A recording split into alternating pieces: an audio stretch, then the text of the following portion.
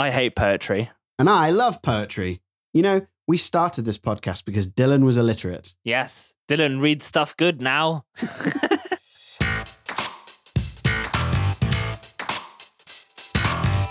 We have a very special guest for this episode. Hello. We have Alison Malley. Thank you guys so much for having me. Have you listened to an episode before? Do you know what's coming, Alison? Are you nervous? I have. No, I'm excited. I love the banter. This is going to be a very fun episode then. So our first poem that we're looking at today is called The Thought Fox by Ted Hughes. He was poet laureate for a long time in the UK and sort of the 80s and 90s. He knew and was married to Sylvia Plath for a while. And so this is his poem, The Thought Fox. So I like the name already. It's quite enticing, isn't it? It is. The Thought Fox. Was he a silver fox, Charlie? I don't know. I wouldn't say so, but Okay. Maybe other people may have different tastes.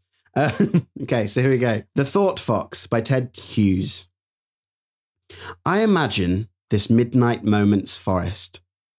Something else is alive, beside the clock's loneliness, and this blank page where my fingers move. Through the window, I see no star. Something more near, though deeper within darkness, is entering the loneliness. Cold, delicately as the dark snow, a fox's nose touches twig, leaf. Two eyes serve a movement that now and again, now and now and now, sets neat prints into the snow between trees, and warily a lame shadow lags by stump and in hollow of a body that is bold to come. Across clearings an eye, a widening, deepening greenness, brilliantly concentrated, coming out its own business, till, with a sudden, sharp, hot stink of fox, it enters the dark hole of the head. The window is starless, still. The clock ticks. The page is printed. That was a deep poem. What are your thoughts on this, Alison? Initial thoughts? Well, first of all, your reading was lovely. Oh, thank you. Yeah. Thank you very much. Not everyone can do a poem justice in their reading, and that was very good. Big up, Charlie. I really enjoyed that poem, although I tend to like darker poetry. So what do you think, Dylan? Oh, funny on me. I was not expecting that. I should think of something to come up with now. I love anything that, as we've started this podcast, we'll be doing a lot of sort of nature themed poetry. And I kind of like it. I like comparing them to animals and nature and that kind of thing. But I kind of don't really have an idea what this is about yet. I think we need to deep dive into it and go line by line. Yes, we shall. and see what goes on. But I like the idea of the fox because foxes are timid. They sort of watch from afar. There might be some really interesting themes of that. Yeah, definitely. I think the title, for me, the title really helps interpret this poem. It's sort of connecting the words like thought and fox. I imagine this midnight moment's forest.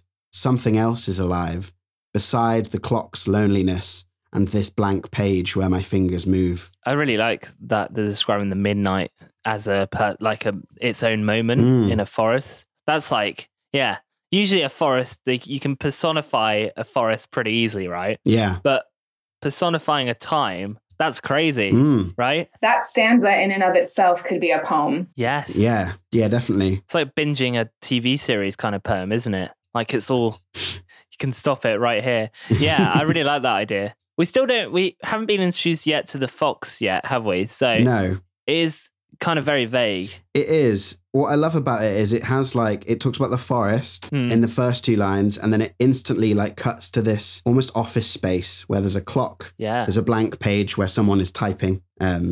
So struggling with writer's block sometime in the late evening hours. Yeah, I was hoping you'd pick that up. I was like, maybe the writer will pick that up. That's awesome. Through the window, I see no star. Something more near, though deeper within darkness, is entering the loneliness.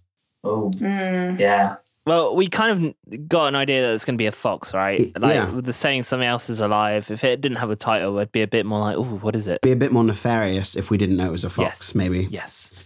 Absolutely. It's like sort of building this mystery of not knowing. And I wonder how many times, like when we're creative, or like I know for me, I sit down with a guitar to write a song, and I'm like, what am I going to write? I have no idea yet. It's a mystery to me. That fear of the blank page, man, is brutal. Yeah, it is, right? It feels like, and sometimes you're not quite sure like how you did it when you've done it before. You're like, how did I get to this, the next step? Once you've finished something, it's funny how starting something else, which is often how we feel in poetry, because it's not a whole book we're writing one piece at a time. So when you finish something to move on to the next thing, because you're starting over, you often feel like, have I written anything before? Have I accomplished this before somehow and I don't remember doing it? Yeah. Definitely. It's like imposter syndrome. Yes. Yeah. Absolutely. Also the idea of midnight, it being 000, like that kind of, you run out of time, maybe it's late. I've had that. Do you know what? I've been so bad where I've timed myself to write something, and that's probably the worst thing you can do. Gosh. Why do you do that? I know. I'm just giving bad advice here. I don't I think when you do a comedy stand-up set, you time yourself because you want to know how long that segment is. Which is quite a natural thing to do because you need, some people have stopwatches. I had a friend who was a comedian who used to bring in like a massive clock on stage with him, and he'd put in, he'd spend like 2 minutes putting in how long it is for the set. And if he ran out of time, even if the punchline hadn't been said, he would stop the joke halfway through, and that was kind of the funny thing. It is ridiculous. That's it's like awful. anti-comedy, but Cold, delicately as the dark snow, a fox's nose touches twig, leaf. 2 eyes serve a moment that now, and again now, and now, and now. Do you want me to keep going? Maybe that will... My wife has told me a little bit about this poem, so I'm quite excited to see if you'll twig on. oh no, there's a right answer, Alison. Potentially. Sets neat prints into the snow, between trees, and warily a lame shadow lags by stump and in hollow of a body that is bold to come. Ooh. Well, now I feel like this is a pop quiz. No, I'm so sorry. I know. It feels like the pressure of midnight now. It really does feel that way. Can you give us a hint, Charlie, of anything, please? So what I love about this poem is what it's doing is it's connecting the movements of the fox with the creative process. And sometimes some of the words, so things like prints, and a leaf, you can have a leaf, like a leaf in a book, like a page. Neatly printing into the snow. Like the idea of, when you write something really neat, you're writing it slowly because you don't know what you're going to say. You know that kind of thing? Like when you write rough, it means you're in a hurry and you're trying to just get it down now that you remember it. Yeah. I know as a creative, you always get notes. You're like, I need to remember this. Whereas when you're writing something really neat, it's kind of like, I don't know. You know what's going to happen next. Yeah. And also the word print is repeated again at the end of the poem, right? It is, yeah. Ooh. The page is printed. Yeah. So it's finished. Yeah. Anything else we're missing, Charlie? So, I mean, there's quite a lot of ambiguity. So when it says 2 eyes serve a movement, whose eyes are they? Is it the poet that's analysing a fox? I don't know. It's I really have no idea. So if you can imagine like the fox out at midnight, sort of looking around, like his eyes are moving, sort of making sure there's no danger. You've also got then the poet who's at like a typewriter, or a computer, tapping away on the keyboard, and that's a lot of their eyes going across the screen as they type. Right. And then what I really thought was really clever, that that now and again now and now and now. It's like the typing and also the paw prints in the snow, like that repetitive motion. That's really clever. So I really like that. So then when he says sets neat prints into the snow, you have that image of like the snow being white paper. And it's like the prints going on it. Charlie, I've got to be honest with you. It feels like you have had more time to analyze this than Dylan and I feel like that's unfair. I'm sorry. He's used his wife. That's like double whammy. Oh, gosh. Sorry. I really love the whole thing of a body that is bold to come. So like, a body of work, and it sometimes does. I know with my creativity, maybe you might feel similar, Alison, of like, sometimes it just like arrives, right? It just sort of like, you feel the inspiration and it appears. Yeah, I do feel that often. And then, like we were saying earlier, you often wonder, how did I do that? Because it appears out of nowhere, almost as if it was just meant to come to you. And I see that in this poem. I like the idea of noting that the work will be bold when it arrives, without knowing what it will be. Yeah, I like that. Definitely. It is different, isn't it? That when you manually create something, I'm not a manual person, as you probably tell, but when you've set up a few drawers or whatever, and you followed the instructions, it's stressed you out, and you've gone, right, there it is, it's done. There's a different feeling with creativity, because when you've done something manually, you've done the instructions, you've done everything, you stressed over it, and it's done. But with creativity, you don't have the instructions, and you don't know how it became. Like, I watched things from years ago, and I'm like, some of it was actually quite good. Where did I get that from? Because you just don't know at that time when you get that inspiration. Yeah, it definitely sometimes feels like you're looking at a different person. Yeah, I found that. Absolutely. Or a fox. Or a fox, exactly. Or a fox. Oh, gosh. Across clearings, an eye, a widening, deepening greenness, brilliantly concentrated, coming out in its own business, till, with a sudden sharp, hot stink of fox, it enters the dark hole of the head. The window is starless still. The clock ticks. The page is printed. Does the dark hole of the head a full stop then? Yes, 'tis enters the dark hole of the head. I like that. That's a really cool way to describe a full stop, isn't it? Wow. That's cool. And it yeah, I mean, that would have been cool if it was the last line as well, but there you go. I think he wanted to spell it out, maybe. I don't know. Yeah, maybe. Well, yeah. I like the last line. It takes it back to the previous stanza, and sort of concludes the poem in a nice fashion, ties up all the loose ends. Yeah, absolutely. Do you find yourself relating to this poem, Alison, when you're writing something? Do you imagine, because it's almost like a spirit animal, isn't it? Like the whole fox thing. I wish we had more foxes here. We do not. I think I've maybe seen one fox in my whole life. Oh, wow. And I love the idea of foxes as a spirit animal. I feel like they're very graceful, but also very sly, which is sort of how your creativity is, isn't it? Sneaky and slippery and hard to get a hold of. And so I kind of like that idea of that being a spirit animal. And I find myself, definitely relating to the piece just in regards to creativity and to writing, because writing is hard.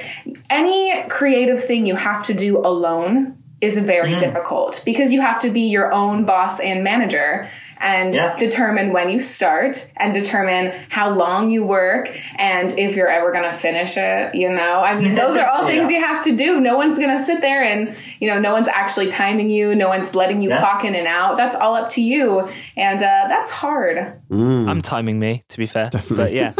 Unless you're Dylan. And if you're Dylan and you're timing yourself, that's different. I think that's great. But the other thing is, I was talking about nature earlier, about comparing when you creativity, especially book writing, is always associated with nature and going and writing beneath a tree or whatever it is. How is that? That's how I see it. Is that how you picture poets? We all sit and write beneath trees. Exactly. Yeah. I'm so sorry that's been your impression thus far. Yeah.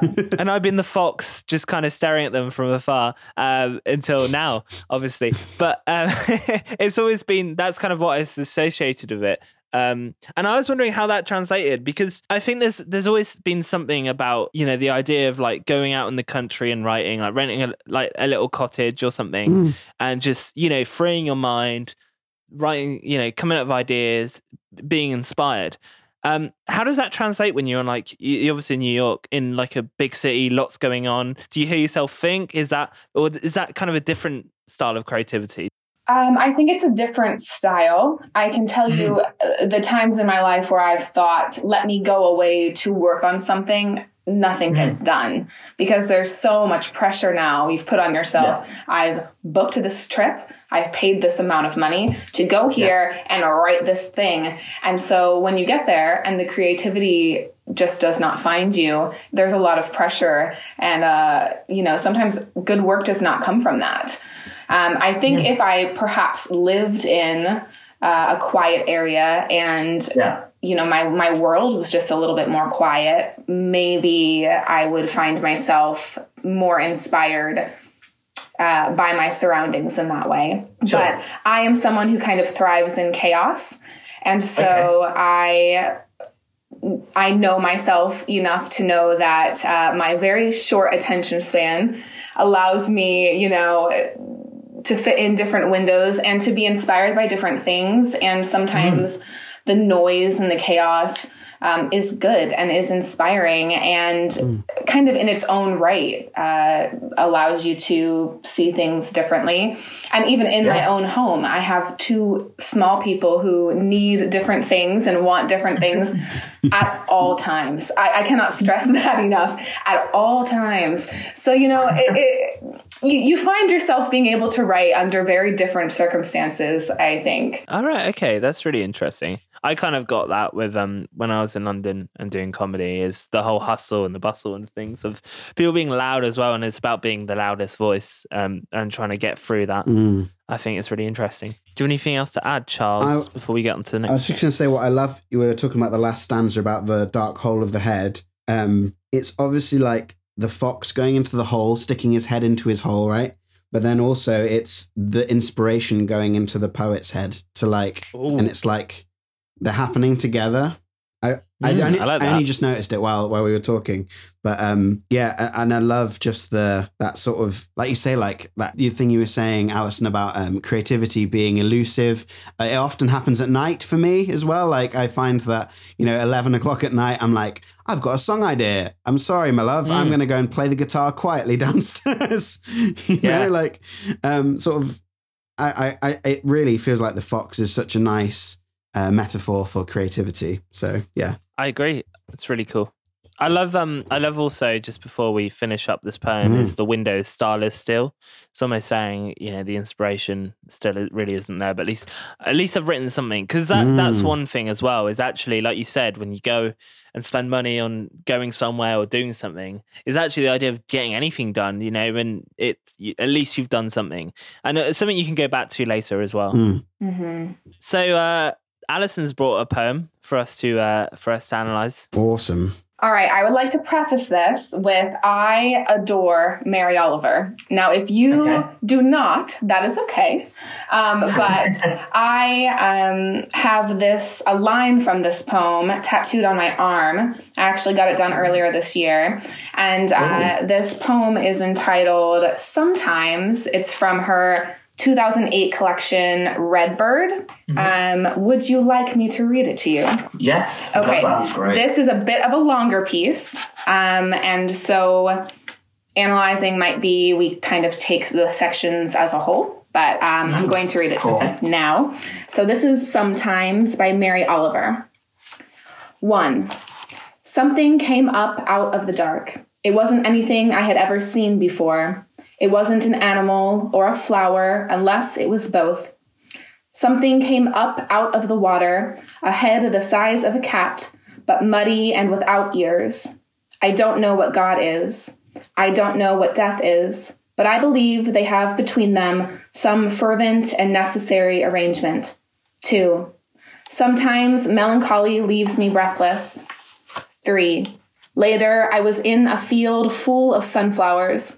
I was feeling the heat of midsummer. I was thinking of the sweet, electric drowse of creation when it began to break.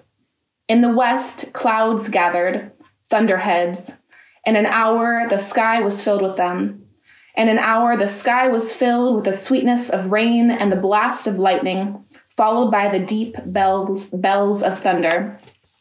Water from the heavens, electricity from the source, both of them mad to create something. The lightning brighter than any flower, the thunder without a drowsy bone in its body. 4. Instructions for living a life. Pay attention. Be astonished. Tell about it. 5. 2 or 3 times in my life I discovered love. Each time it seemed to solve everything. Each time it solved a great many things, but not everything. Yet left me as grateful as if it had indeed and thoroughly solved everything. 6. God, rest in my heart and fortify me. Take away my hunger for answers.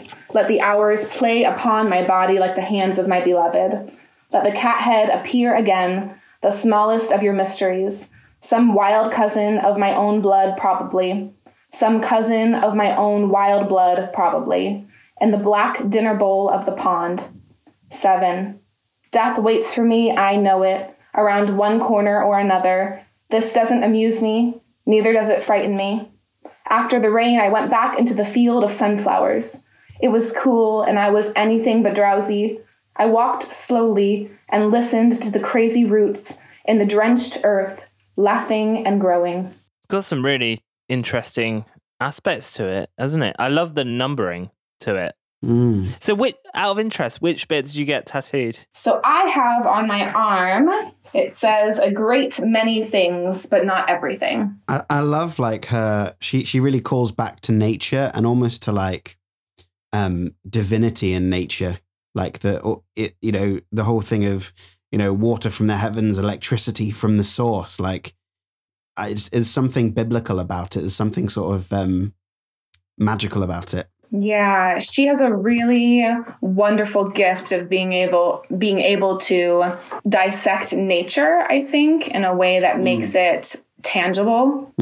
So where does the red bird title, where does that fit into the poem, or how does it relate to it? That's kind of what I'm trying to think. Is it just the whole nature theme of it? Yeah, so all of her books are titled something from nature, and it usually ties into 1 or 2 specific pieces. This book does have a lot of poems about birds, but they're all of them are titled something in regards to an animal or a plant. 4, instructions for living a life. Pay attention, be astonished, tell about it. That I would say is a pretty famous line. That'd make a great university hoodie, wouldn't it? Yeah, it would. Something came up out of the dark. It wasn't anything I had ever seen before. It reminds me of the Fox poem, this does. I like it. But this is kind of past tense, isn't it? Yeah. And I thought, too, as I was reading it, about the cat in the beginning. Because it's saying head the size of a cat. Like, not the size of a cat's head, but, like, the head is actually the size of a cat. That's pretty scary, isn't it? What I love about poetry sometimes is it can sort of create a picture of the unknowable and like the this thing we don't, even by the end of the poem, it's like you don't know what it is. Yeah, it's just this creature, I love that. I love that sort of mystery. I like it wasn't an animal or a flower unless it was both. Kind of makes me think of a Pokemon if it was both. But I kind of like how it goes to God and death, because if you think of something scary, I guess that's the kind of things that come across your mind. And especially, in the olden days when, if people thought it was like an act of God or something, or, trying to justify this existence, maybe with the devil or something like that, if it's a horrible thing. But I believe they have between them some fervent and necessary arrangement. No, I definitely love the idea of God, or, an entity that controls the universe, that, being in cahoots with death, essentially, and that there is between them an arrangement of some kind that, we don't know or understand, but is still there nonetheless. I like the instructions for living a life. Pay attention, be astonished, tell about it. I feel like, I think that's what life's about, right? Is talking about your experiences, paying attention. And if you do that, you haven't lived a life. It almost feels like a little bit like it's like an activist call to like pay attention, be astonished, tell about it, like tell of the good things that are happening in the world. And I like that ties into the last stanza, in which she talks about death waiting for her, and that doesn't amuse her or frighten her, because it shouldn't be frightening. She ties that back into the basically life is beautiful. There's so much to see and so much to experience. And the idea that it will end someday really shouldn't frighten you, but more so drive you to pursue, immersing yourself in that beauty. Absolutely. There's I've noticed a similarity between this and Emily Dickinson. Emily Dickinson actually mentions about death like this: death waits for me. I've heard that in one of her poems before. This idea, like a feminine view of death, is always very delicate.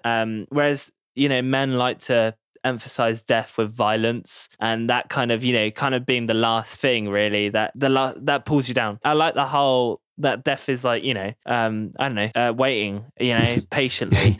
Go on, Charlie. I was going to say it's like it's sitting there with a cup of tea and a biscuit, just sort of like whenever you're ready. Like I'll be here. I always love in fantasy shows where death is personified as a person and is in fact dressed all in black and waiting for you.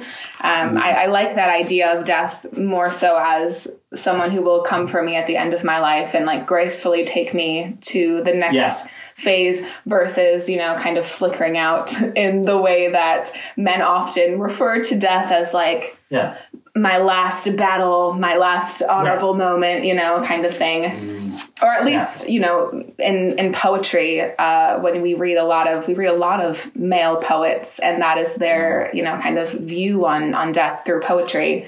As a person that does comedy, I always say that in when there's a situation that's obviously extremely negative and you're grieving or whatever, I say comedy is always the best, medicine. And that's for some people. You can't say that for everyone. Some people don't like comedy of grief.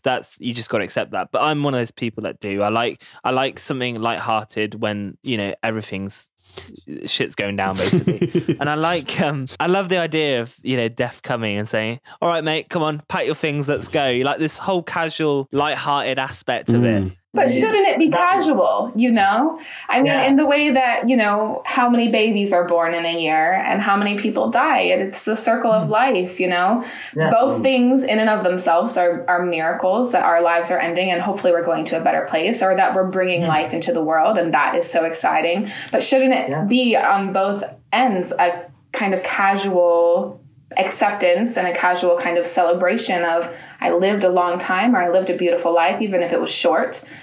I'm going on to the next place now and I'm coming into the world, and isn't that beautiful? Yeah, definitely. Yeah. I love that. I really like that sort of view. That's beautiful ending to that, but I think that's the one fear I have, is that if life is too serious, and when people describe religion, different spiritual beliefs, it's always a lot of the times it's always very serious. And that kind of scares me in a way. And there's people that are not like that are quite fun. Charlie's really fun and casual. I love Thanks. it. And it's not about, I don't know, just being too serious. I don't like that. Well, thank you so much, Alison, for joining us. It's been so much fun having you. And I don't know, I feel like we can take our podcast a bit more seriously now. Thank you guys so much for having me, and you should, because this is a wonderful idea, and I think it's a really unnecessary thing within the poetry community, to have more fun with it, to be able to poke fun at poetry and learn more about poetry and kind of dissect it a little bit more in a playful light. So thank you guys for doing this and for having me. No problem. It's been a lot of fun. It's been a pleasure. Thank you very much. Thank you.